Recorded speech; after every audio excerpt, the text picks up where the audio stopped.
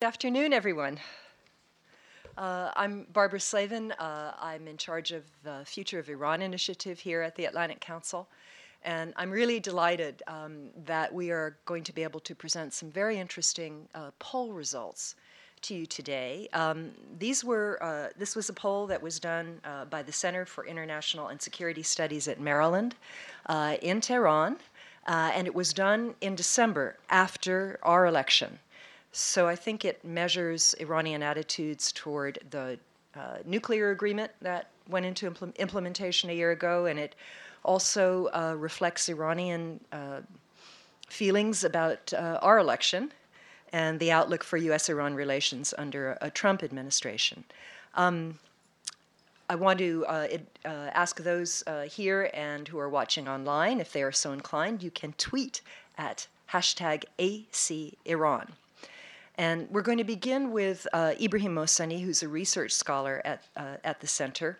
And he's also a lecturer at the University of Tehran and a senior analyst at the University of Tehran Center for Public Opinion Research. He's been studying Iranian public opinion since 2006, and he and the center at Maryland have conducted numerous surveys over the years. So I think what's going to be interesting is to get his reflections on how these results compare with previous results in the last couple of years.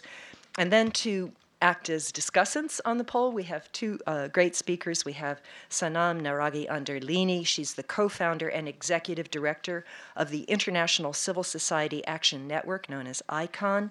She's an adjunct professor at Georgetown University.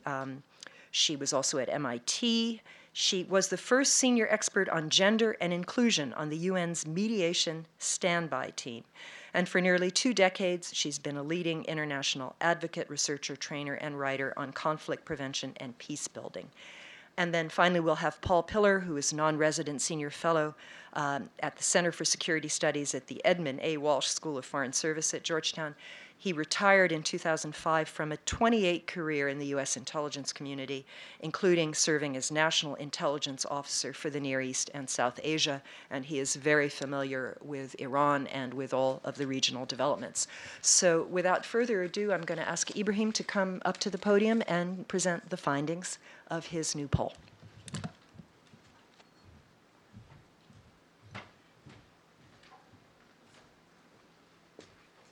So, okay. So, the study that I'm about to present is based on a 1,000 sample margin of error of 3.2%. We conducted this study basically soon after the U.S. elections. We began collecting the data early December and finished it by the end of December. So, as Barbara indicated, it's going to reflect a lot of the, many of the things that Iranian people perhaps think about the new administration is somewhat reflected here, but it's, all of us are waiting to see what the new administration does, so the future polls perhaps are going to be even more telling. The issues that were covered in this relatively short survey was about the JCPOA. It's the anniversary of the implementation year day. So that's included in there. The poll also covers about attitudes about President Trump and about renegotiating the nuclear deal. We have two very pointed, direct questions on that, and we'll see its results. It also includes a couple of questions about Iran's involvement with ISIS, and as well as I will finish the presentation with where Iranians stand as far as President Rouhani is concerned, and what do they think about the upcoming presidential election. So first, about the views of the nuclear deal. The nuclear deal is still has maintained its support among the public. But as you can see, the trend is it's definitely negative.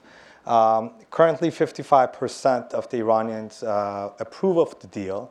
But this is as compared to about 77%, 76, 70% that approved of it immediately after it was signed. Now, there are multiple reasons that could be named for this drop that we have covered in our previous polls. But in this poll, one trend that we see continuously is that Iranians are saying we are not seeing the benefits of this deal. 73% say that their lives, the life of the ordinary Iranians, have not improved as a result of the nuclear deal, as compared to the 23% who say that it has improved at least a little. Now, with this negative attitude, you might say, okay, so why did I support the deal to begin with if they're not seeing the benefits? They are still optimistic that the deal might eventually improve the living condition of Iranians. And in our previous polls, we see that there is they see U.S. as being not being that accommodating, but they hope that the Europeans and other world countries are going to make use of the deal to engage in Iran, and that would perhaps make Iranian people's life even better. But the trend on this question is also negative as well. The percentage that were optimistic in our June poll were significantly higher than what we are seeing here. Now, when it comes to attitudes toward the U.S., there is one main question, and that is whether they think the U.S. will live up to its end of the bargain. When the deal was signed, people were divided. 45% were confident that the U.S. will live up to its end of the bargain. 41% were not that confident. The percentage of people who say they are not confident in United States living to its end of the bargain has increased to 78%. I want you to remember this number because I'm going to come back to it. And I'm going to talk about one of its ramifications on other areas of cooperation between Iran, potential areas of cooperation between Iran and the U.S. But as you can see, the numbers are moving in, people are becoming less and less confident that the U.S. will live up to its end of the bargain. Now, with regards to the Europeans, Iranians think that Europe is not moving as fast as they could to invest and engage Iran and have economic relations with Iran. And, let me first talk about this slide. So the position about this question, the position is that U.S. is actively obstructing sanctions relief when it comes to the JCPOA, 82%. And this is, again, about significantly higher than the number that we got in June. Back then, again, a majority thought that U.S. is trying to prevent normalization of Iran's trade relations with other countries. Now it's 82%, which is significantly higher than where it was in 82. Going to the Europeans, Iranians think that Europe is not moving as rapidly, that Europeans are not moving as rapidly as they can to engage with Iran economically and invest in Iran. 19% say that they are moving as rapid as they can, but you have 70% who say the Europeans are moving slower than they could to trade and invest in Iran. And then we had a follow-up question asking people who say that they are not moving as rapidly as they could.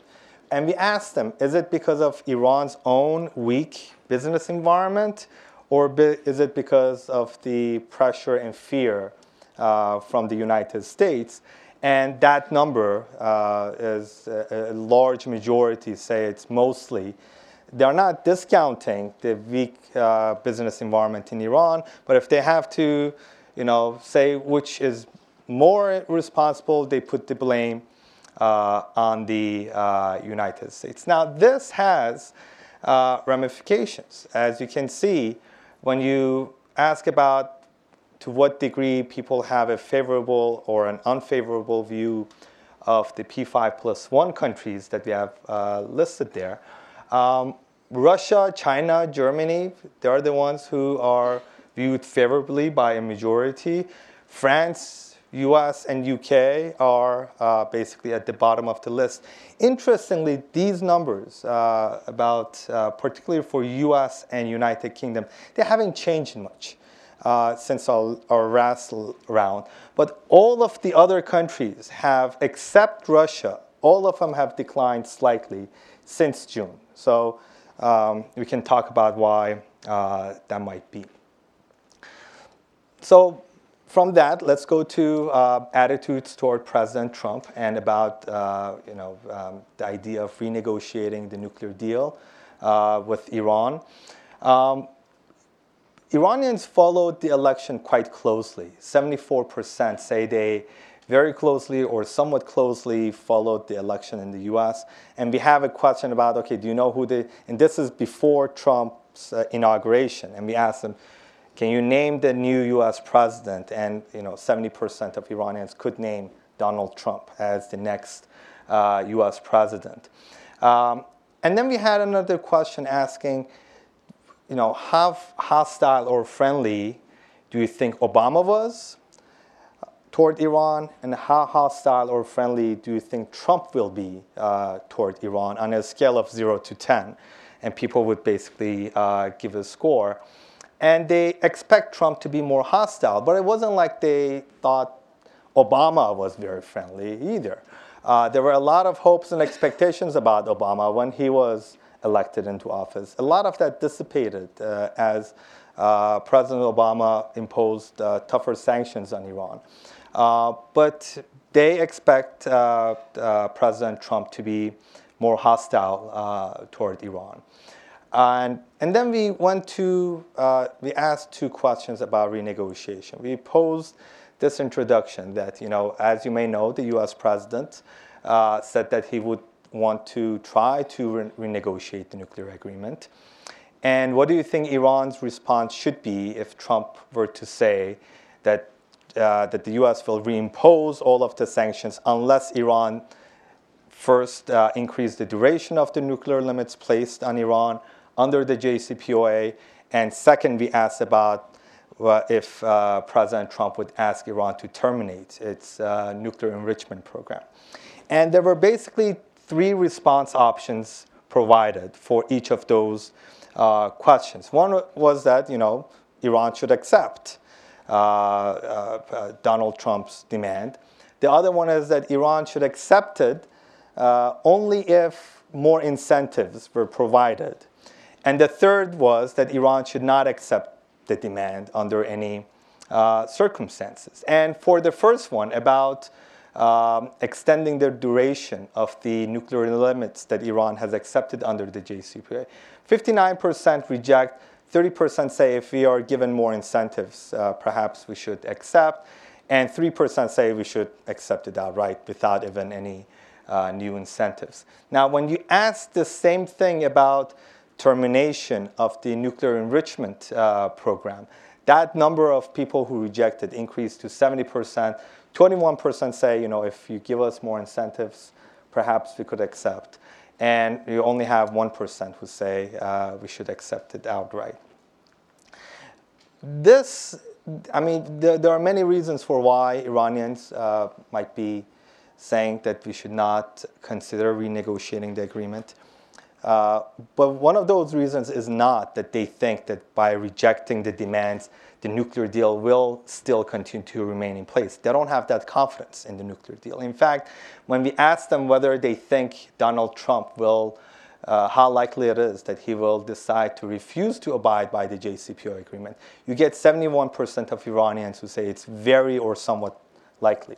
So they take the threat of the termination of the JCPOA quite seriously. In fact, they think that it is likely that Donald Trump will decide to refuse to abide by the agreement. But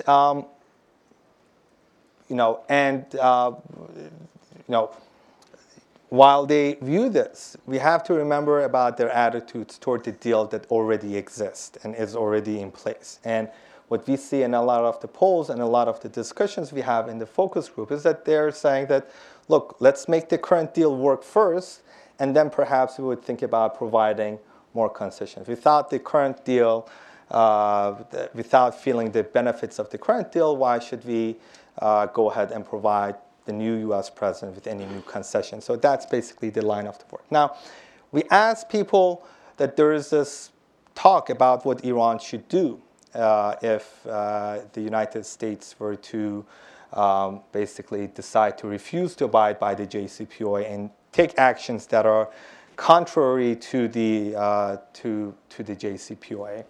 And there, people are divided. More people say that Iran should retaliate in that case by restarting the various aspects of its nuclear program. But then you have about 4 in 10 who say that Iran should still remain within the JCPOA and try to resolve this issue through the UN. So we don't have a majority number in that case, but more people lean toward retaliation.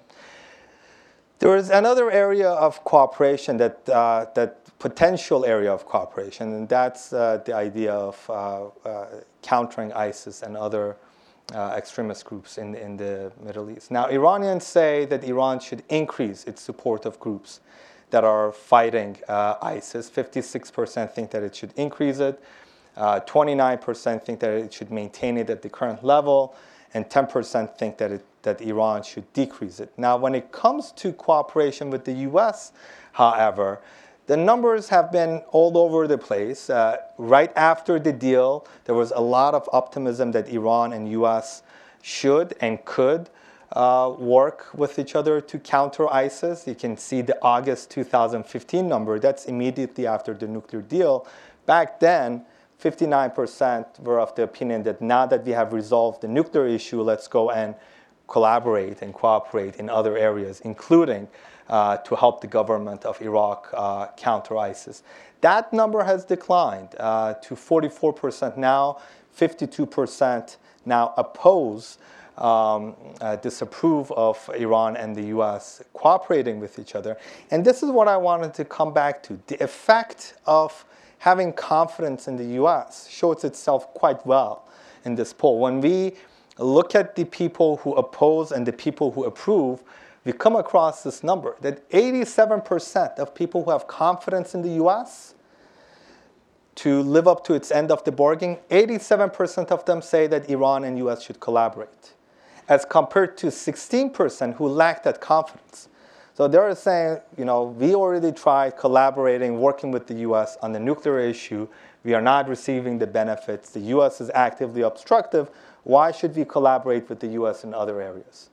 But then, when you look at the people who have that confidence, for whatever the reason, 87% of them say that Iran and the U.S. should collaborate with each other in Iraq to help counter ISIS. So we see one ramification of that lack of confidence that is developing in the U.S. Now, the other set of questions we asked were about the election and where Rouhani stands. As you can see, with the nuclear deal, with people losing hope or becoming less optimistic about the future of the nuclear deal, it has its effects on President Rouhani as well. And that's what we see in these results as well. So one of the things we ask, and you can see why the JCPOA is so important, one of the things we ask about President Rouhani, open-ended, no options were provided. We asked people to name the most important accomplishment that he has had during his tenure in office. Now, 32% say they don't know, 17% say nothing. And then among everything else that is named, JCPOA stands out quite significantly relative to everything else. 25% outright name achieving the nuclear deal as the most important accomplishment of President Rouhani. And with the perceptions of the deal declining and people feeling that, people's economic conditions are not improving, that is taking a toll on President Rouhani as well. But with that put aside, there's another thing that is happening, and which is connected, which people thought that the deal is going to fix, and that was the economy. Right now, 64% of the population think that economy is actually bad. relative to 35% who think that the economy is good. But more important than this, because it's the view people have about the future. What will happen if we continue down the path that we are in right now? And 51% think that the economy is getting worse. This is for the first time since our polls show since the time of the election up until now, where a majority of people expect the future to be even worse. That they say that things are not only they're not improving, but that they're getting worse. This is 51% who have that opinion, as compared to 42% who think that the economy is getting better. Now, the effect of that is that Rouhani's popularity is on the decline. Now, one thing I want to say here is that what we see in our polls when we do the analysis, the very favorable numbers are a lot more important than the somewhat favorable numbers. When you look at the people who say somewhat favorable, it's a mishmash of a wide variety of people who don't want to express negative things about Rouhani, but don't want to give him the full approval either. People who actually have a somewhat favorable view of him, and people who don't have any opinions and they say, instead of saying something bad, I'll just pick the middle response. But the number that is really that of Rouhani's, I mean, these are the actual supporters of President Rouhani, are the people who say they are very favorable of him. And that number, as you can see, before the nuclear deal, it was around 51%, quite close to the number of votes he got in the election.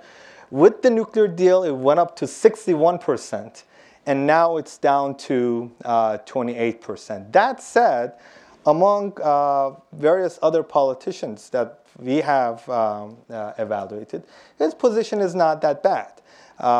In fact, his best, the thing that is helping him the most is that he doesn't have any serious challengers going forward to the upcoming election. When we compare various different politicians, I mean, with the exception of Qasem Soleimani, who is way up there, Rouhani does fairly better than everybody else. Now, below that list, we have evaluated other politicians as well, and their position is much lower than that of Rouhani. With this in mind, we have asked a couple of questions about the upcoming election, of who people would vote if Rouhani was competing against Ghalibaf, if Rouhani was competing against Jalili. We asked the question about who do you think his main opponent or the main challenger would be in the upcoming election. To that question, vast majority say we don't know who his main challenger will be. So that's a good thing for Rouhani. People cannot name on top of their head a real challenger for him. But when we put him next to familiar names like Ghalibaf, for example, he does fairly well.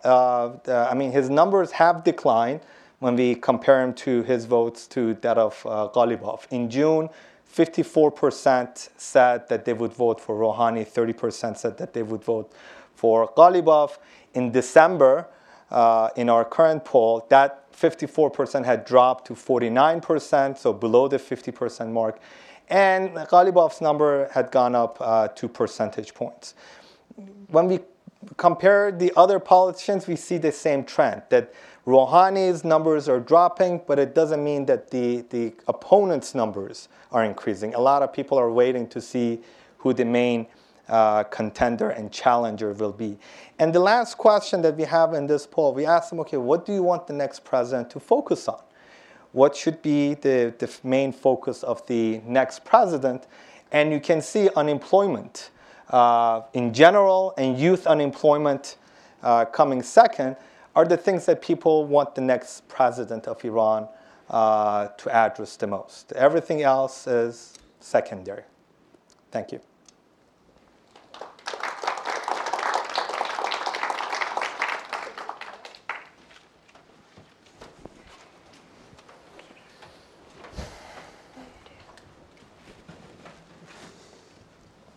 Okay, Ibrahim, thank you very much. I have to say I'm usually skeptical of polls, and we've had our own experiences in this country with polls where they've turned out not to be terribly accurate. But this one made sense to me, given what I know about Iran and the views of the nuclear agreement. I wanted to ask you one question first that actually comes from Twitter. I had a question about whether these polls were conducted with cell phones or landlines. And I believe you said it was landlines. So I guess the question is, can you get a fair sampling that way, given that most Iranians communicate on cell phones? Right. Most Iranians do communicate on cell phones, but they have a landline in their homes as well, unlike many people in the US. And most people do pick up the phone in their home when it rings. We don't have telemarketing in Iran, so that helps. So when people receive a call, it's either a prank call or a serious call, and all you need to do is to convince them that this is serious research that we're conducting, that this is not prank. Once you move over that hurdle, it's quite, the poll starts. In the US, the response rate usually is around like 13%. In Iran, we experience somewhere around 80% of response rate. People, first of all, when you call people, and you can try it yourself, for people who speak Farsi, people want to express their opinions. They're quite opinionated. Not only they give their response options, usually they justify their response options. They have opinions about the question that, it would be better for you to ask it that way instead of this way. So that's why usually polls, when we design like 20-minute questionnaire, it usually takes around 45 minutes to complete because people have all these opinions. You cannot tell them to quiet down. They want to. So no, it's actually if you listen on these interviews, it's quite an engaging process. And I recommend anyone here who speaks Farsi to exercise that. Just pick up the phone, dial a number, random number, and start talking, and they'll talk to you. I have to say, my own experience as a journalist in Iran, it's one of the easier countries in the world to conduct interviews, so I would vouch for that. So, Naam, I wanted to get your reaction to the poll numbers, whether they make sense to you as well, and what do you think that they bode for U.S.-Iran relations going forward? So I just wanted to echo that I'm always very skeptical of these because in general, I think at least the previous generations of Iranians were very cautious about speaking on the phone and being honest. But to me, they seem to really reflect the sentiment that we hear, whether it's anecdotally or otherwise. So I want to congratulate you on that, and I agree with you. I think Iranians it's kind of a post-democratic society. Everybody thinks they can be president. Everybody thinks they can be a pollster. Everybody has an opinion about what you should do in life and so forth. So it's quite fun to hear you mention that. I think, to me, the issue that we're looking at here is, number one, the JCPOA, as it was said, there was optimism.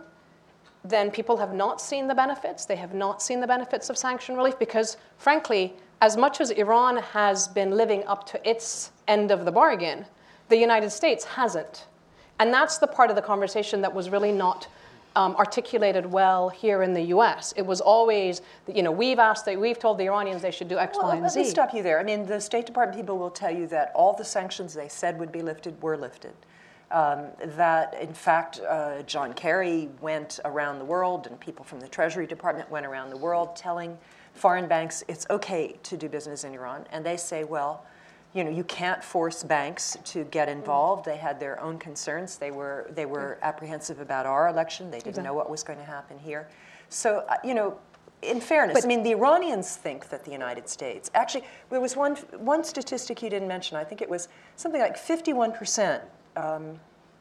Said that they believe the United States had actually lifted the sanctions as required under the JCPOA, but then this much larger number thought the U.S. was using other means to discourage foreigners from doing business. Right. So maybe that's what you mean, because technically the U.S. did fulfill its obligations. First, I think it's important, first of all, to figure out when we say technically on what level. But if you take the banking sanctions, for example, when they impose the banking sanctions, the instructions to banks around the world in terms of going way beyond actually what the sanctions imposed, because banks were informing individual Iranian citizens to come and close their accounts. That was not part of the sanctions at all, right? But it was the fear. It was going above and beyond what the sanctions had imposed.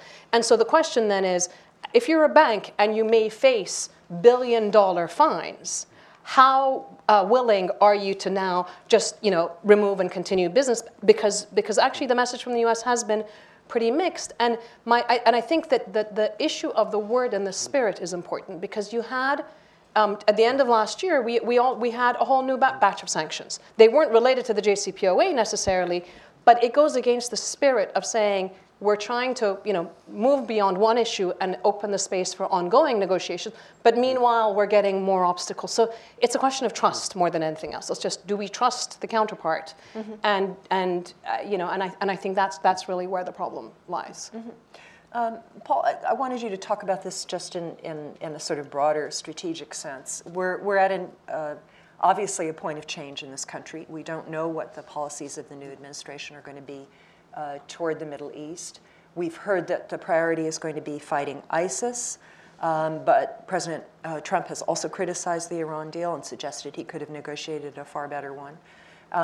So when you look at the feelings in Iran about the nuclear deal, about the United States, about the reliability of the United States, how do you think that all plays into what emerging U.S. policy could be? Well, I think the two basic points to make with regard to that set of questions, Barbara, are number one, the ball's in the U.S. court as far as the JCPOA and its future are concerned. If we had a companion briefing about compliance on the other side, we'd hear about the IEA certification of compliance and so on, but this is about opinion on the Iranian side. And number two, that the JCPOA is central to the future of that relationship. And I think one of the very indicative slides is the one that Ibrahim put up, which correlated or cross-tabulated the confidence or lack thereof in adherence to the JCPOA with the willingness to collaborate with the United States on things like cooperation with ISIS. So whether or not we or the Trump administration or anyone else on this side sees that agreement as central, certainly the Iranians do. And I would echo what both you and Sanam commented about. The results seem reasonable and authentic in a couple of senses. One, they are very reflective of what the Iranian leadership is saying on things like renegotiation and the centrality of the agreement and so on, as well as expressing unease about what is seen as U.S. not complying with at least the spirit of the agreement. But also, it does reflect, I think, a very realistic view of what's going on here in Washington. Just as Ibrahim's data showed that a lot of them followed the election, they also, I dare say, follow, or it's easy for them to follow the press reporting on what's being said on the Hill right now.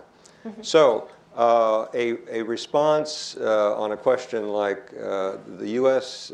Seems to be trying to, or we expect they will find other labels under which to reimpose sanctions that supposedly were taken off of nuclear sanctions.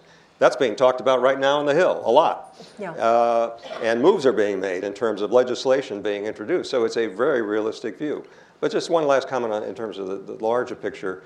There are the contrasts between the United States and the Europeans, or the rest of the P5+1, with regard to willingness to cooperate on things like ISIS.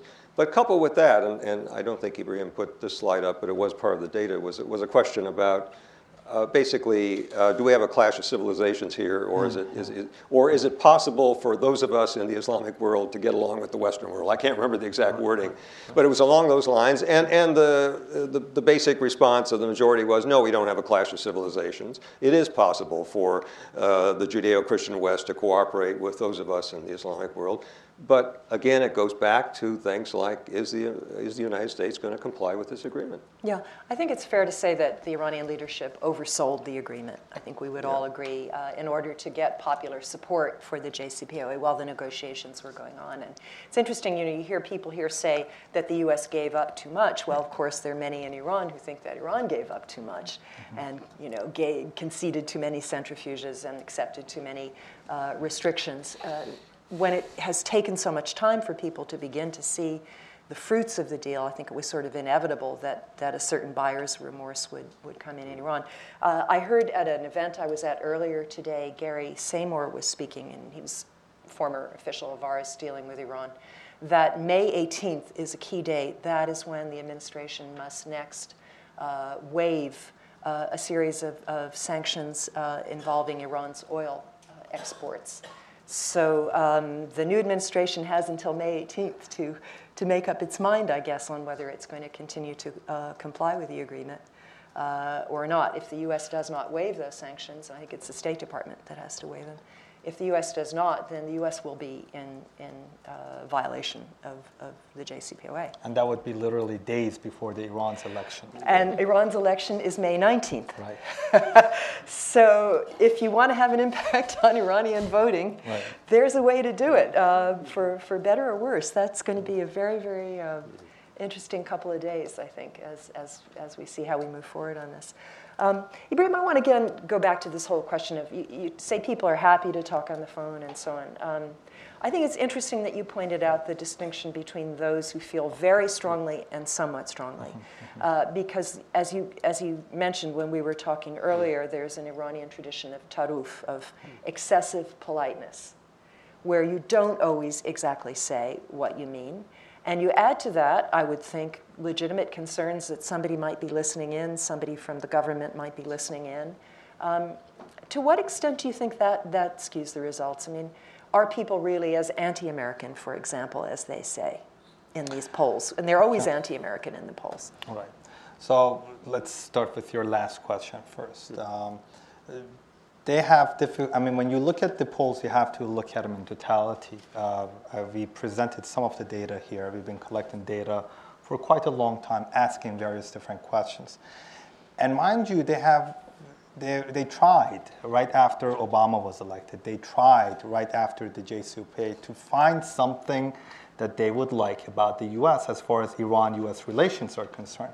Now, there is a lot they like about the U.S. in terms of U.S. technology, U.S. dollar, but in terms of educational system, right? Educational system, all of those are things. And when you go to Iran, when you hear positive things about the U.S., that's what they're expressing, that U.S. has a very good educational system, that U.S. economy seems to be working better than ours.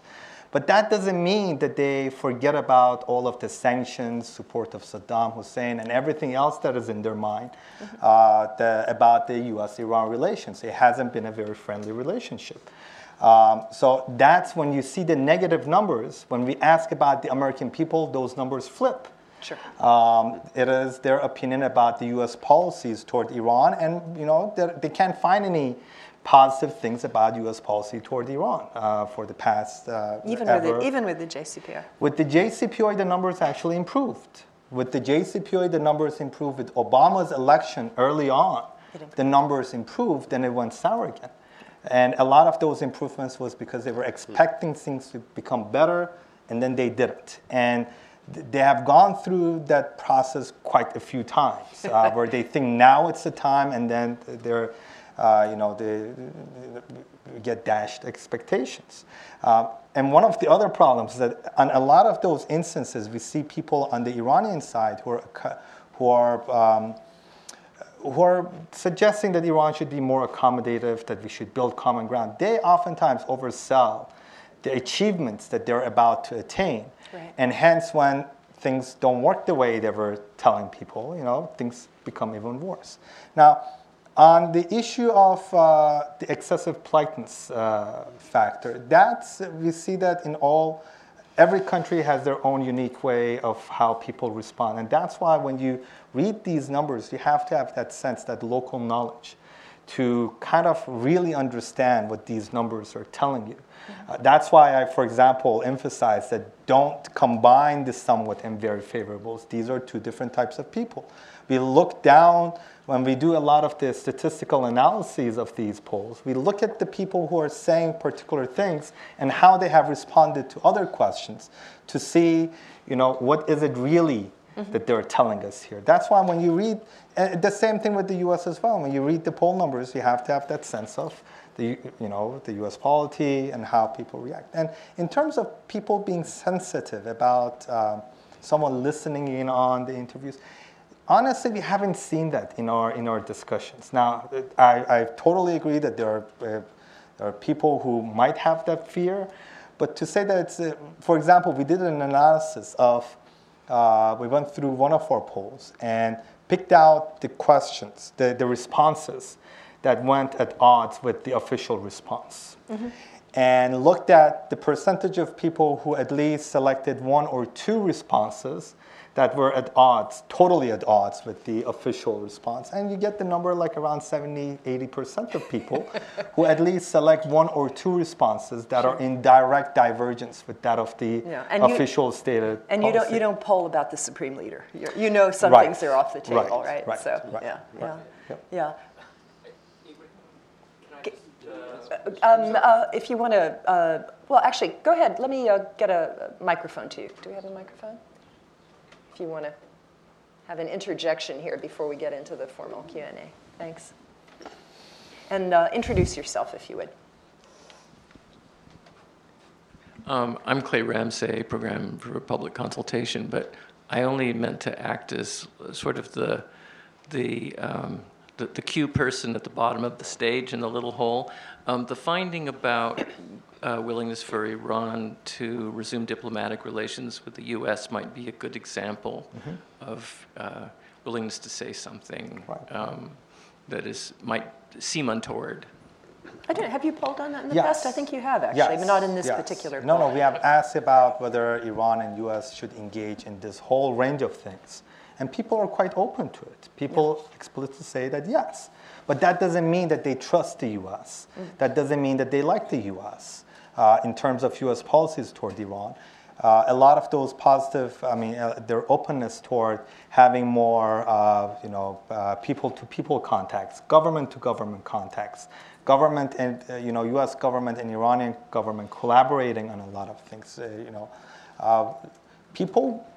We actually asked the question on whether Iran and U.S. should strive to make their relationship better, and the vast majority of people say yes. And JCPOA was that opening, where people were going to test whether providing U.S. with concessions was going to make U.S. more accommodating. And what they're getting back, what they're hearing back, what they're experiencing is that no, when you give something to the U.S., you have to wait a long time before U.S. reciprocates in kind. Yeah. So my own experience in going to Iran is that the sort of positive feeling about the United States shifted very sharply in about 2012 when the worst of the sanctions starting to hit. People were having trouble buying medicine, and a lot of essentials weren't coming through, even though they were technically not blocked by the sanctions because of the banking difficulties. People could not get these things, and so that to me would account for the more negative feeling toward the United States.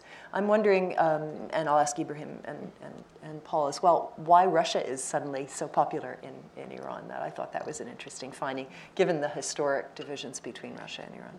Before I answer that, one of the things that I think we have to be very careful about is not falling into the clash of civilizations discourse, because when you think about Iran, when I think about Iran and as an Iranian, I'm like, we have Christians, we have Jews, there are synagogues still there are Baha'is, there's Zoroastrians, there are all sorts of people, a huge diversity of ethnicities, and very, very widely connected to the world beyond.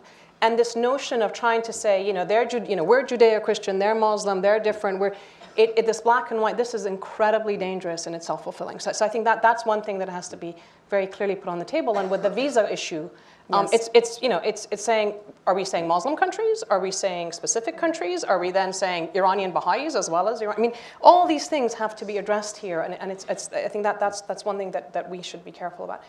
In terms of the sanctions question, part of the problem that we have is that we're sort of sitting in the present, and the past is consistently also present in different ways, whether it's 1953, whether it's 1979, whether it's the bombing of the Iranian airline, whether it's, these things are all there, and it's not really part of it. They're ghosts that are present, but nobody's talking about them, right? And I think that until there is a willingness on both sides to actually address some of those things, and on both sides have some form of apology, on both sides, right, for some of these things, it's going to be very hard to move to the future. Having said that, from a strategic, rational standpoint, because that's almost emotional, but from a strategic, rational standpoint, sitting here in the United States, looking at that region, and thinking, what did literally since 1994, when we started imposing the oil and gas sanctions and then ratcheting it up, what did sanctions achieve? Where did it take us, right? In terms, ultimately, there was the nuclear program happened, we had to negotiate. So sitting now, looking 5 years beyond, what do we want? What do we want it to look like in 5 years' time or 10 years' time? Iran is a country of 70 million plus people, predominantly young, moderate, educated. It's a bulwark on the borders with Afghanistan and Pakistan, where you have Taliban and you have nuclear weapons. They are fighting Daesh, whether they are. Mosul, yeah. And we can have all sorts of, there are all sorts of issues domestically and all sorts of issues internationally. But the question of assuming that we can squeeze the country or squeeze the public into some kind of chaos, or I'm not sure, I have no idea what the Trump administration is thinking about. But it seems to me that the JCPOA was the starting point of something to move us towards the future, where it would be a more peaceful future and a more moderate kind of engagement and rational engagement than just sitting and thinking that this is, they are evil and it's just kind of doesn't. It's a cognitive dissonance in a sense. Let me go first, Ibrahim, and then Paul. The numbers for Russia and China are both positive, and again, is it just because of disappointment with the United States that there was a feeling there could have been more with the U.S. and now they're pessimistic about the outlook, and so they're looking to Russia and China? I would recommend, by the way, on our website today, there's a blog post on our Iran Insight blog written by Ivy Yang, a young intern here, on Chinese-Iranian relations, which basically says that if there's not an improvement in relations between Iran and the United States, Iran is going to look more and more toward China in particular, which is already Iran's biggest trading partner. And if the JCPOA falls apart, the Chinese are still going to be trading with Iran most likely, and probably the Russians as well. But how did you see that in the conversations you had with people? Why the positive view of Russia and China? So the less negative views of China and Russia, yes, there were majorities saying that they have at least somewhat of a favorable view, but there are a lot of other countries out there that people have more positive views toward as well. We only gauge the P5+1 countries, and relative to those, China and Russia stand out. Particularly, I think it's because of the engagements that China and Russia have had on various levels with Iran. I mean, one thing that China was known for prior, let's say, if you go back 5-6 years ago, it was basically goods that were not of high quality. Yeah. So if to be Chinese was bad. But now one thing that China has done, China has moved into Iran, has made investments.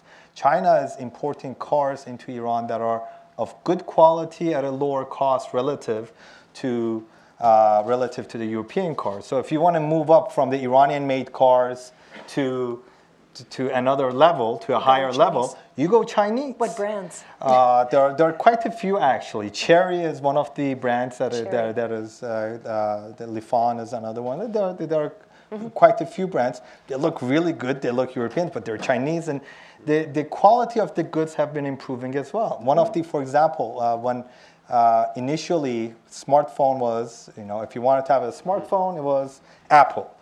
Now it's Huawei. It's the Chinese cell phones are cheaper and basically of the same quality. And they are doing a lot of the productions are happening jointly with Iran. It's not a pure import. So they are not, so that has positive effects.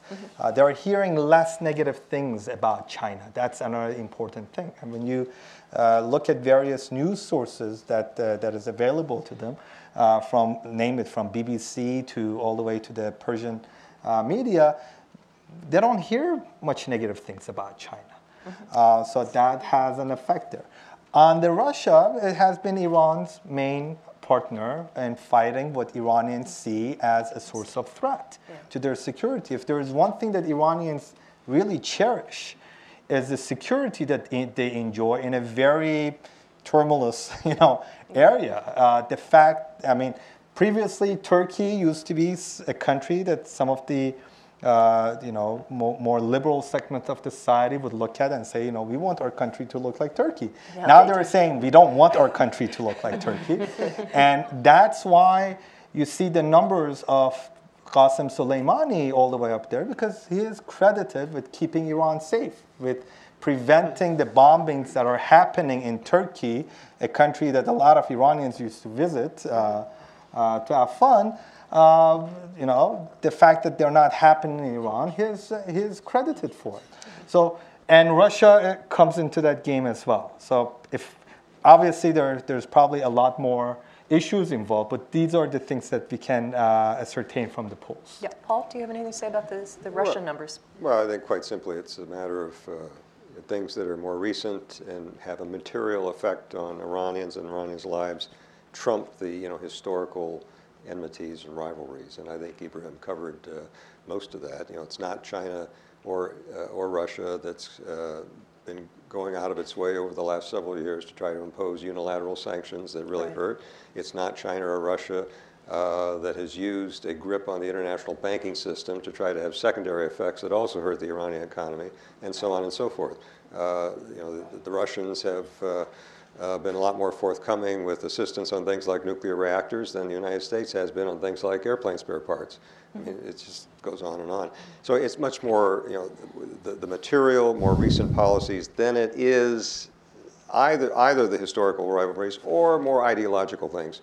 I think the only possible exception to that is, I expect, some Iranian hardliners, they do look to China in particular as a kind of model of how to have economic vitality and tremendous growth while still keeping a grip on things politically and not opening up politically. And of course, as Zhou Enlai said about the French Revolution, it's still too early to see whether that's going to work in the long run. But those are the reasons. Yeah, and also apparently Iran is very important in the Chinese One Belt, One Road strategy as well. Yeah. So it's part of the sort of Chinese reentry into the Middle East as well as the Russian reentry into the Middle East. And also the Russian and especially the Chinese don't have these nagging questions about human rights. Human rights, yeah. But I think there's a other dimension which is worth maybe next poll, because the economics is one side, or even the politics if you want, but there's the sociocultural aspects. I'm wondering if you did a poll of Iranians and said, do you have affinity with Russia or with China or with the West, which way it would go. So that's one thing. And then to ask about other countries, you had Germany was favorable, Sweden, Italy, there are these other places that people have gone, they have family, et cetera, et cetera.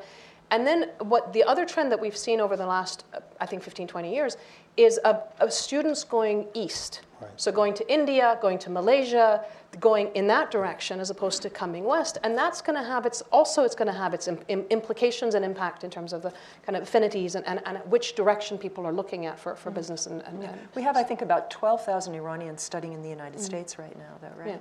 Yeah. And it's a number, it went down under Ahmadinejad, and then once he was out, it started going sort of straight up. So that's been a big increase. Okay, your turn. Gentleman in the back, wait for a microphone, say your name. My name is Arash from GW University. First, I want to thank you because of your polls, conducting these kind of polls and publishing the result. You're doing a great job. Thank you. My question is regarding the President Rouhani job approval. The charts that you showed us, it's about his favorability, and we know that job approval is much more important and typically is less than the favorability. Do you have any idea about, did you ask some question about his job approval? And my second question is, you ranked some of the figures in Iran based on their favorability. The Qasem Soleimani ranked first and then others.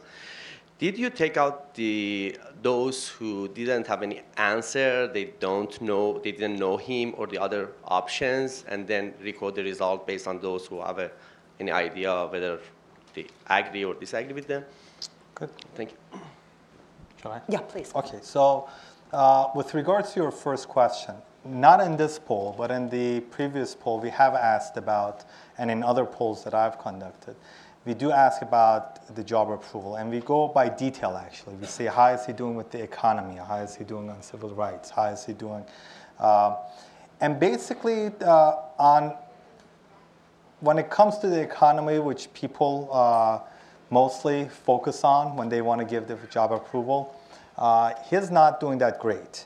On foreign policy, he gets a very high approval rating when it comes to foreign policy. But when it comes to the economy, and particularly for creating jobs, his ranking is quite low.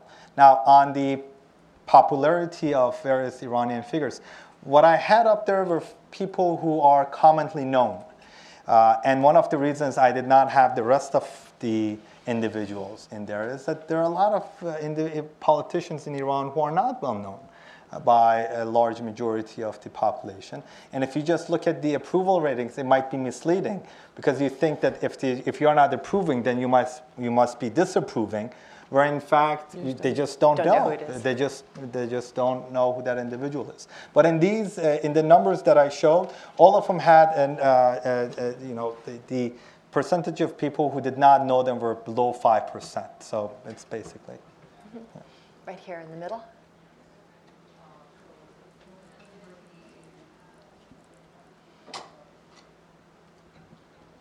Again, thank you very much for coming. I wanted to ask you, you mentioned that Iran would probably move towards China or Russia. How do you see Iran moving toward the EU? Because from what I remember in 2003, President Rouhani at the time said that our policy at the time was to move to EU to make sure that EU doesn't stand with the US in basically any potential confrontation. Thank you. I did not say that Iran is moving toward these. There were the other discussing. I was talking about why people have a less negative view toward them as compared to United Kingdom and United States. But what we see in the polls is that people do look forward to having a better relationship with Europe. In fact, one of the things that is keeping up the support for the JCPOA is the hope that at least Europe will have an open hand to engage with Iran and for Iran to engage with Europe. And what makes them even more angry toward the US is because they feel that Europe wants to engage in Iran, but it does not out of the fear of the United States. So that's another source of grievance that they thought the JCPOA will solve, which apparently, from their point of view, it has not. Okay, Ed, right there.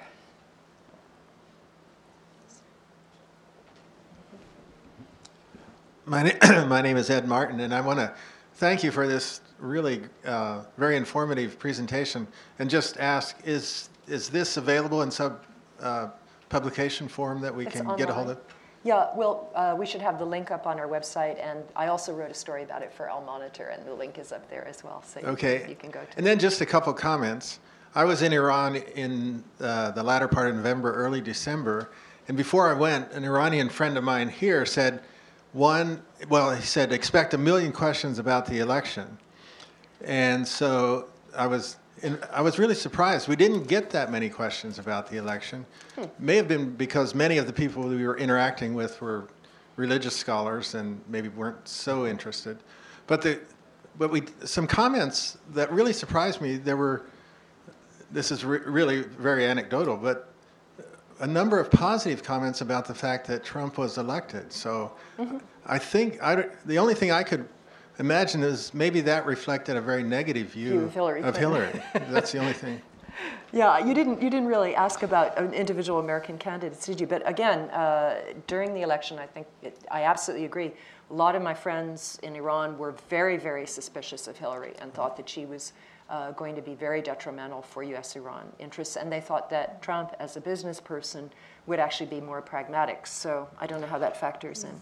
And there was this feeling that, you have two groups of people who think U.S. is going to be intrinsically hostile toward Iran, and the sense was strategic, that Hillary, if she is going to be hostile, and she is going to be able to get other countries to be hostile against Iran as well, to create that international consensus against Iran, whereas they thought that Trump is going to be hostile, but probably it will just isolate itself in the U.S. in the process of trying to.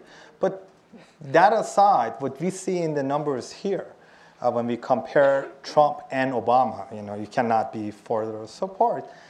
The views toward it's not that different. They view U.S. as an entity first, and then those people who are a little bit more sophisticated might be able to delve into the politics here.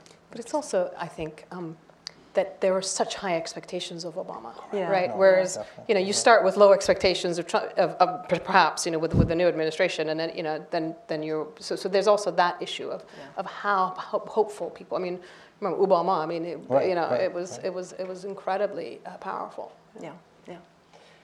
Yes, here, Harlan.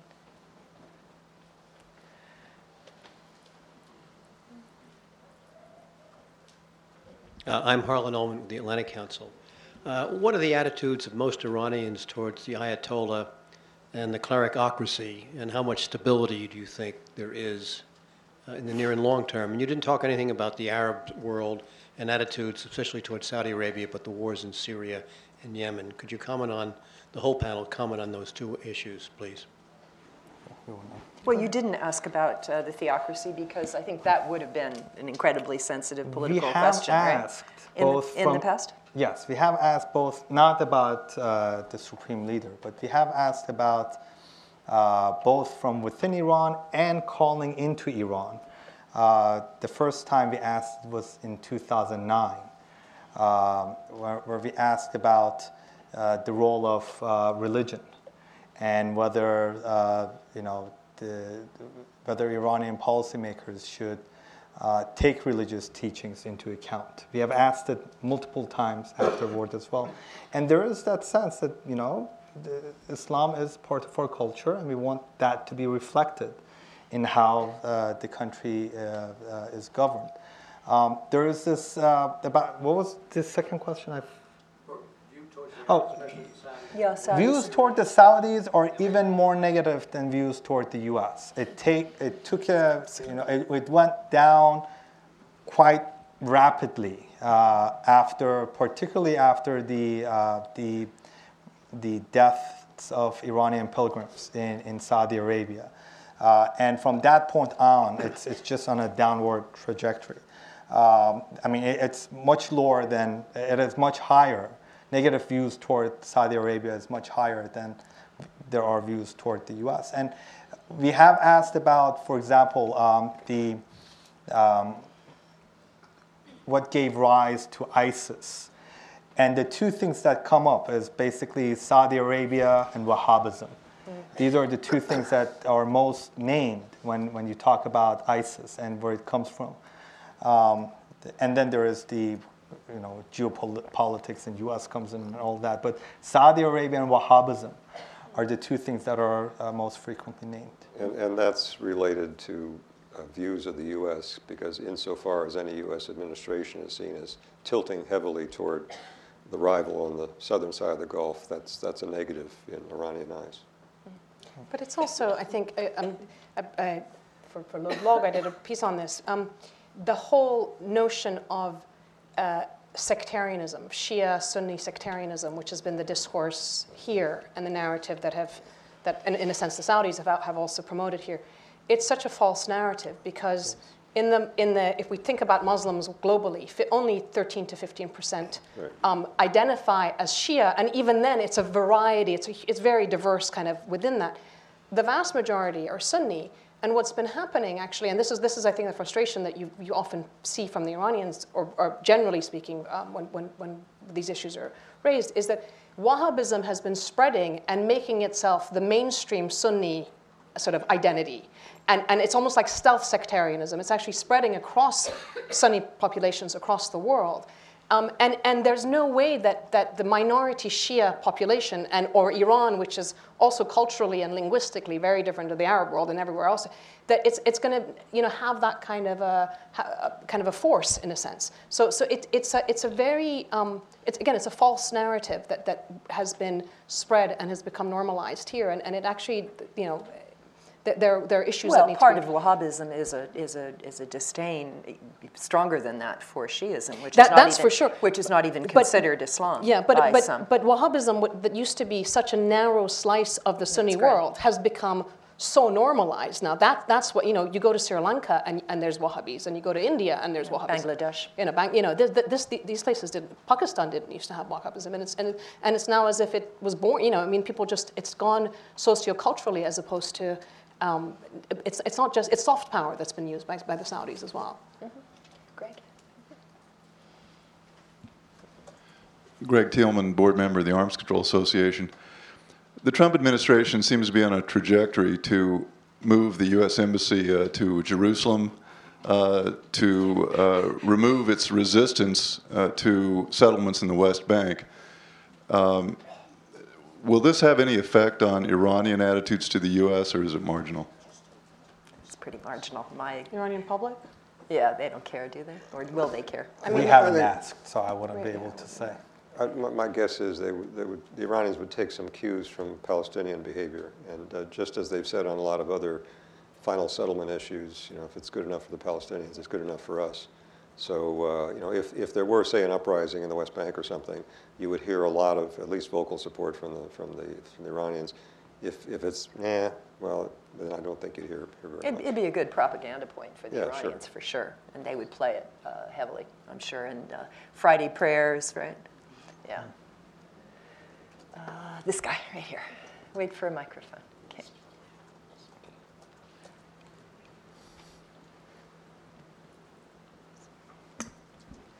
Thank you, David Benowitz. Poll results very often depend at least as much on the actual wording of the questions, the order of the questions, and in telephone polls especially, the exact script that's used, the voice of the interviewer and all that. And it depends as much on that as on actual opinions. Sometimes it depends more on that than on the opinions. I'm wondering, when you have a series of polls like you did, do you try to keep the same questions in the same order so that the two are actually comparable, or do things change each time? So when we want to be able to compare questions, we do exactly what you say, because yes, all of those could have effects. The classic, just to give an example to what you were saying, the classic story is that you would ask during the Cold War, you would ask Americans, should U.S. journalists be able to go to Russia to interview to see what's happening there? People, vast majority, would say yes. Mm-hmm. And then if you follow that question with the question about should the Soviets be able to come? Now they have said yes about the U.S., and they say, yeah, we guess so. But turn it around, and before asking about the Soviets, before asking about the Americans, ask about the Russians, you would get a total different number. So there are a lot of, polling is not just about picking up a phone and just asking questions. There's a whole science behind how to write the questionnaire, how to script it, how to implement it. And if you don't apply those, you would not get the reliable numbers that we have been getting in our poll. So a lot of the questions where things should not change, we don't see any change in our numbers either. They remain within the margin of error of each other, and that gives us confidence about the reliability of our results. Do you have women and men asking questions? That's a very good question. What was the question? The women and men asking questions. Oh, yes. Do you have women and men? Yes. So it is you get much higher response rates if you just have full female callers in your call center as compared to if you have men. So a lot of call centers, and that's the case in the U.S. as well. Yeah. It's not only limited. That's not an Iran thing. Women tend to they sound more friendly, and they're able to get answers from people. What about the respondents? So what we have, generally, men don't mind talking to women. Yeah. But we do have some women in some parts of the country who do not want to talk to a man. Particularly, sometimes they want to talk to a man, but their husband don't want them to talk to a man. So in those cases, we have to change the interviewers. Very good. Okay. Back there, gentleman with the curly blonde hair. Yeah. Hi, I'm Adam Weinstein. And my question, and thank you for your polling and presentation. My question is, these polls were, I assume, conducted before the Plasco building disaster. Yes. And I'm wondering what effect this has had on Mayor Ghalibaf and his bid for the presidency, and also whether this is a win for reformists, while at the same time it sort of has overshadowed Rafsanjani and the political discussion from that. So I'm wondering how you think that will influence elections. Those are great questions that we haven't yet evaluated. I think it could go both ways.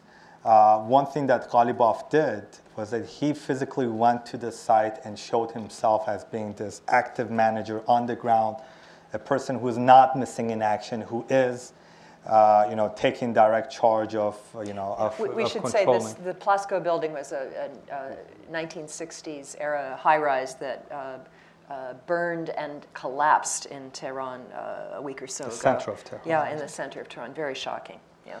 So we have to evaluate. At the end of the day, Ghalibaf is trying to say that I gave the warnings.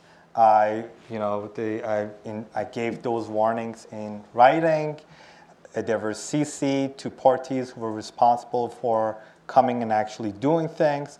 On the other hand, he is the mayor of Tehran, and this happened on his watch. So it's too early. I mean, I don't want to say it's too early to gauge, but perhaps we need to give it. There's a lot of high emotions right now. I don't know if they will last up until the election. That's another thing that we have to. But I don't have any data to talk about its actual effect at this point. Lady right there. Yeah. Hi, I'm Hope Loudon. I'm curious about the cyber army in Iran. I've heard that it has one of the largest cyber armies in the world. And I'm curious what public perceptions are of internet freedom, and also what implications for cybersecurity that could have for foreign investment. It's not something you've polled on, is it? Or have you? We know. Let me tell you the numbers, and then we'll go to Paul for the for the rest of, or to Sana. What we have asked, I mean, the only questions that come to my mind is that people like the internet. They're rapidly using it. It has actually the apps like Telegram, which is the WhatsApp that Iranians use, is more widely used than people use their cell phones now. And they share. I mean, if you are part of these groups, the things that are shared there, the pictures, the stories, the leaks and whatnot, everybody has access to it. They like it, and the number of people who are using these apps are just increasing. That said, I don't know whether, we haven't polled whether they're sensitive about, whether they're afraid that someone might. I don't know. In terms of the cyber force, there are cognizant. We have asked about this. They know that Iran has a strong cyber, but their view is that it's directed toward outside threats as opposed to doing internal data gathering. But I don't know. We haven't asked enough questions for me to give you more of a response. You want to weigh in on that? I have nothing to add. No, I mean, we did a publication here a couple of years ago about Iran's cyber army. I forget the headline of it was something sort of that it was sort of in the third tier but moving up. So, I mean, traditionally, Russia, China are considered much more powerful, but Iran began to develop its own cyber offensive capabilities after the Stuxnet virus, which was a US-Israeli virus that slowed down the Iranian nuclear program by disabling a number of centrifuges, and that was, back in 2008, 9, 10? I have to go back and check, about 10, I think, 2010. And then after that, Iran got very active, and we've seen attacks on American banks. We've seen attacks on the oil, on Saudi Aramco. Mostly they're dedicated denial of service attacks, so they're not that sophisticated. They just bombard various websites until they collapse under the weight. But they have definitely been working in this area, certainly since 2010, very intensively. Yeah, over here. Hi, I'm Jacob DeGoes, a student at American University. Diplomatic connection has never been very easy between the United States and Iran, and so it's sort of a wider opinion that we would not have been able to reach a plan like the JCPOA without diplomatic overtures to both the US and Iran from Oman, especially under the rule of Sultan Qaboos, who's been a diplomatic powerhouse in the region for years. Mm-hmm. He's getting up there in age and doesn't look like he will be there much longer, and many fear that this diplomatic bridge-building Oman won't be the same without him. With your experience studying public perception in Iran, do you believe that there will be further pushes from Iran itself towards diplomacy with the United States without that kind of bridge building, or do you think it'll be much more difficult? So there are aspects of the question that I'll answer, and then maybe Paul. Paul to answer the rest. This JCPOA was a litmus test for a lot of Iranians to see whether they could actually engage U.S. in a serious diplomatic engagement, and for the give and take to take place. The perception now is that they lack the confidence. They gave a chance to this overture. The nuclear program in all of our polls, even in the current poll, is a cherished program. They see it as a sign of Iran's scientific development and advancement. They even gave that up, basically. The perception is that the nuclear program is not what it was before. To give this a chance. And the perception now is that we did everything that we should have. We did our part of the deal, and the other side is not reciprocating. Now, that has its effects on everything else as well. I just showed you in one area where it was about the fight with ISIS. People who think it went quite well were quite supportive of that collaboration. People who thought that it's not going to go well, they were not supportive of that collaboration. So that's going to be, I think, more determining than the Sultan Qaboos, what happens. It was also good to see that Zarif's popularity numbers are still really high, the foreign minister of Iran, who, of course, is so identified with the JCPOA. Yeah, I think it's really important also to not just think that this attempt at the JCPOA as the litmus test came out of nowhere. We have to remember that in 2001, after 9/11 and going into Afghanistan, if it hadn't been for the Iranians' support to the U.S. in Afghanistan to go after the Taliban, things would be could have been very, very different. And what they got out of that was axis of evil. So it's been an ongoing, and you go back to the 1980s and the Iran-Iraq War and the attempts to get the Security Council to acknowledge that the Iran-Iraq War was started by Iraq, just that acknowledgement. So it's really important to know that side of the history, if you want. And as I said before, that there are ghosts on both sides, and they need to be addressed. But it's the litmus test keeps coming, and then if there's another slap in the face, it's going to again take us back many, many steps, I think. And so it's really important to try and figure out how you keep the momentum going, because I just don't, I'm like, in the next 5 years, 10 years, what's the future that we're envisioning? And you certainly don't want more chaos and conflict in that area. Third-party mediation by the Omanis or anyone else was a factor going back to when U.S. and Iranian diplomats weren't even talking with each other, so it was a matter of having to make contact. We're past that now, so I don't think that's going to be the factor.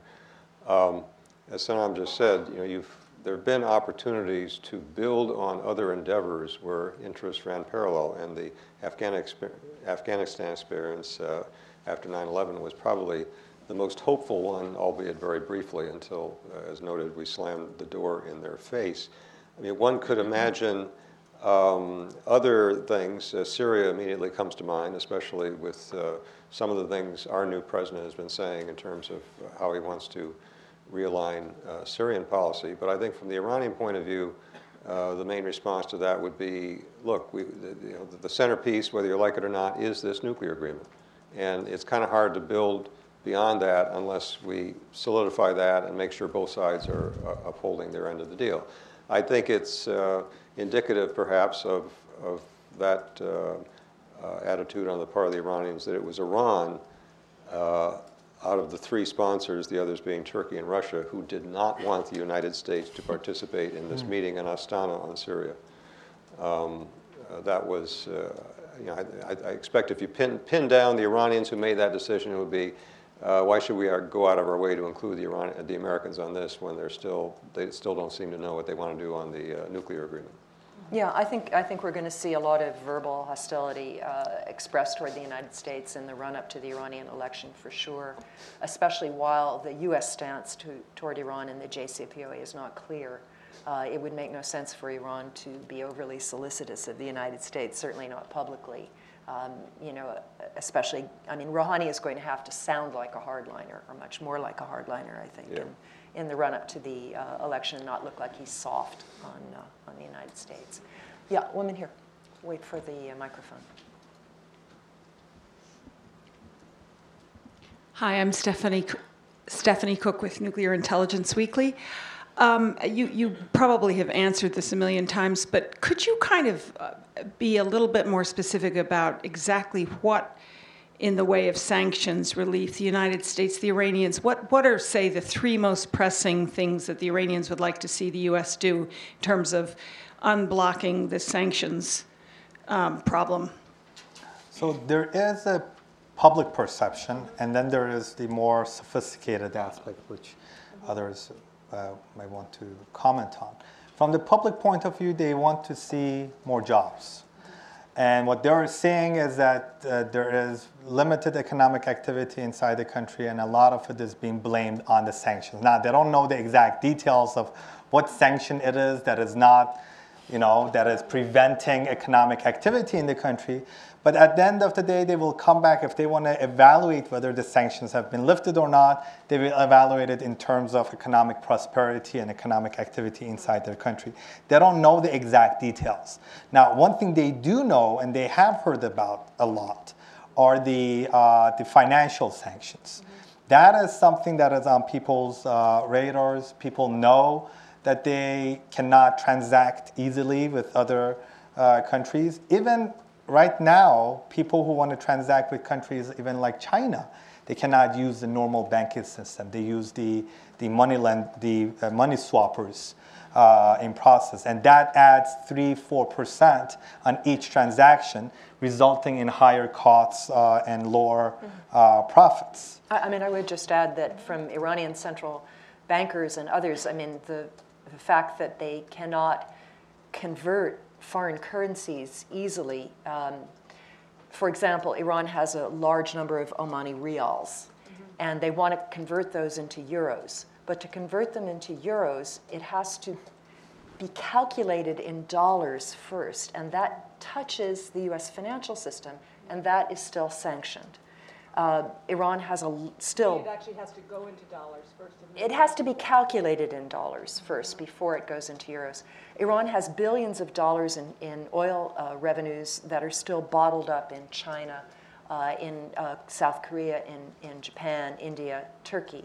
And because of this problem of conversion into, you know, a more convertible currency like the euro, Iran is not getting full access to this money that it was promised under the JCPOA. So the United States will say, well, we did everything we said we would do, but the practical impact has still not been there. And do you know why? Well, there was talk actually about, you know, allowing a so-called U-turn.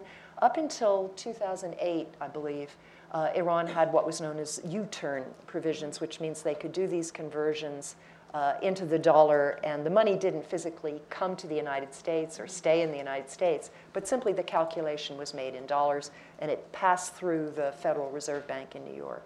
That has been barred since 2008, I believe. And so they have asked for that to be restored. That was something that was a subject of discussion in the Obama administration, but they didn't do anything about it. And now I think the prospects for that happening are frankly very, very slim. So also, let's be honest, Iran has a lot of problems with its banks in terms of transparency.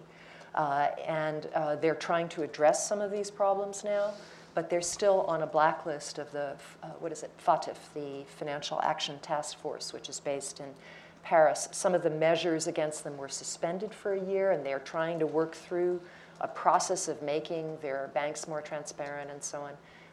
But having been under sanctions for so long, people are used to doing things in very convoluted ways, and it's really I think it's hard. They have to come up to speed on all the new techniques that are there for evaluating financial fraud and so on. There's a question of support for terrorism. Well, Iran gives money to Hezbollah. We call Hezbollah a terrorist organization. They don't. If money goes from their banks to Hezbollah, then that bank is going to stay on a blacklist for us. A lot of this money is still locked, A lot of the money is still locked outside the country. It's been a very slow process, and you've seen now that some mid-sized European banks and Asian banks are beginning to deal with Iran now, but it's taken months. And the larger banks, the big, the Deutsche banks and so on, they are not touching Iran. At this point. And that's a source of frustration because Iran wants to do some big deals. I mean, they're buying Airbuses, Boeings, they want to buy all kinds of new locomotives from Siemens and do mega deals involving their petroleum industry, and they're finding it very difficult to do the financing. And there's another aspect of it. It's not only the buying aspect of it. The reason a lot of European companies and a lot of world companies are not investing in Iran is because they don't know how to get their money out of Iran. Yeah. So if they cannot get their money out of Iran, they're not going to invest in Iran. So that's not going to happen. So it's both things. We have time for one more question. So this gentleman here.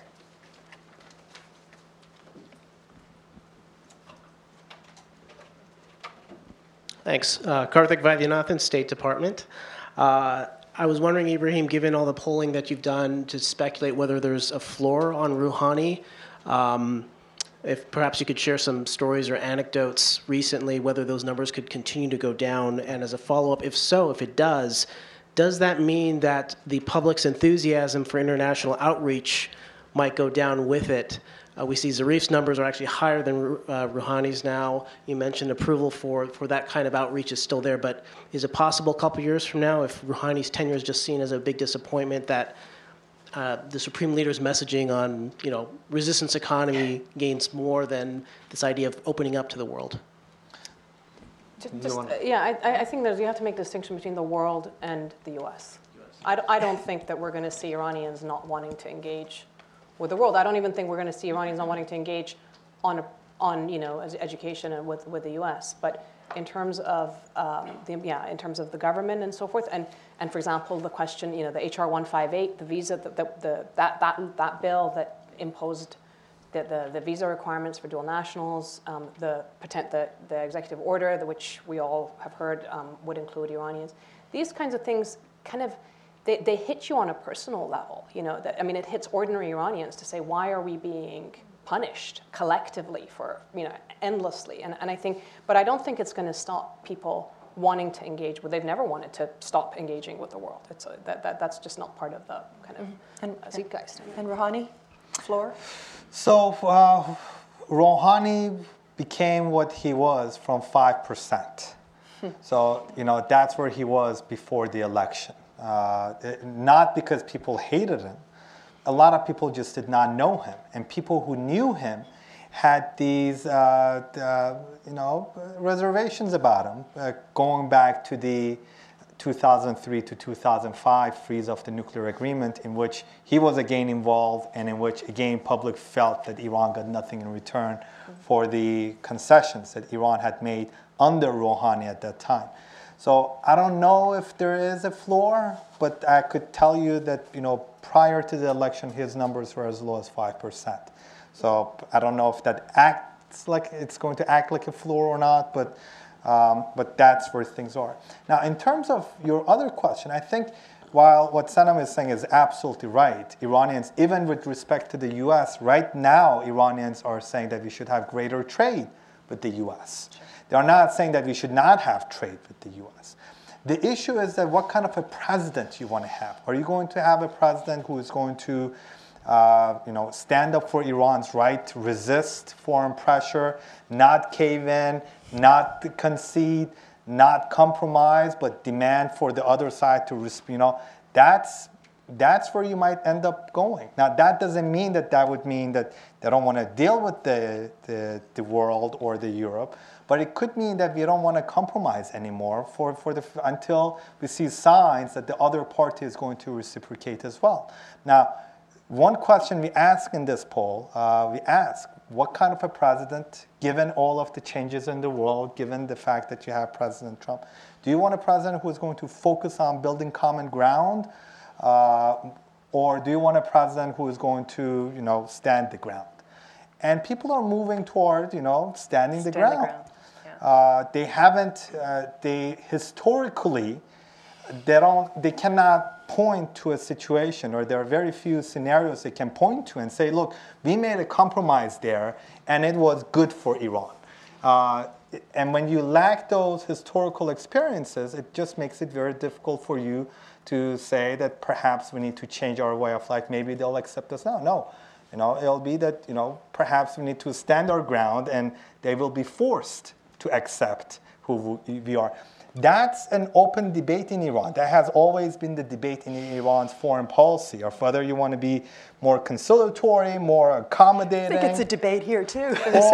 or whether you have to force the other side to accept your demands, and which one is more practical. Unfortunately, I was telling Barbara this before we came here. If Rouhani, the worst case scenario, I think, here would be for Rouhani to win the election and for him to change his tone with respect to the approach that Iran should take toward the U.S. Because if that happens, then you will have no one in Iran who will vouch for a conciliatory, building a common ground kind of a foreign policy.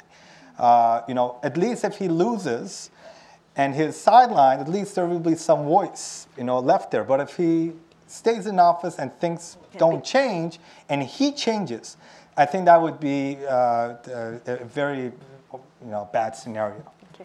I want to thank you all. I want to tell you that on January the 30th, which is next Monday, at noon, from noon to 4, we're going to have a whole series of panels just on the nuclear agreement and how it's working, not working. So I really would ask all of you to come if you can. We're going to delve into detail about the impact of the JCPOA. And thank you to our speakers. Thank you, Ibrahim. Thank you for coming.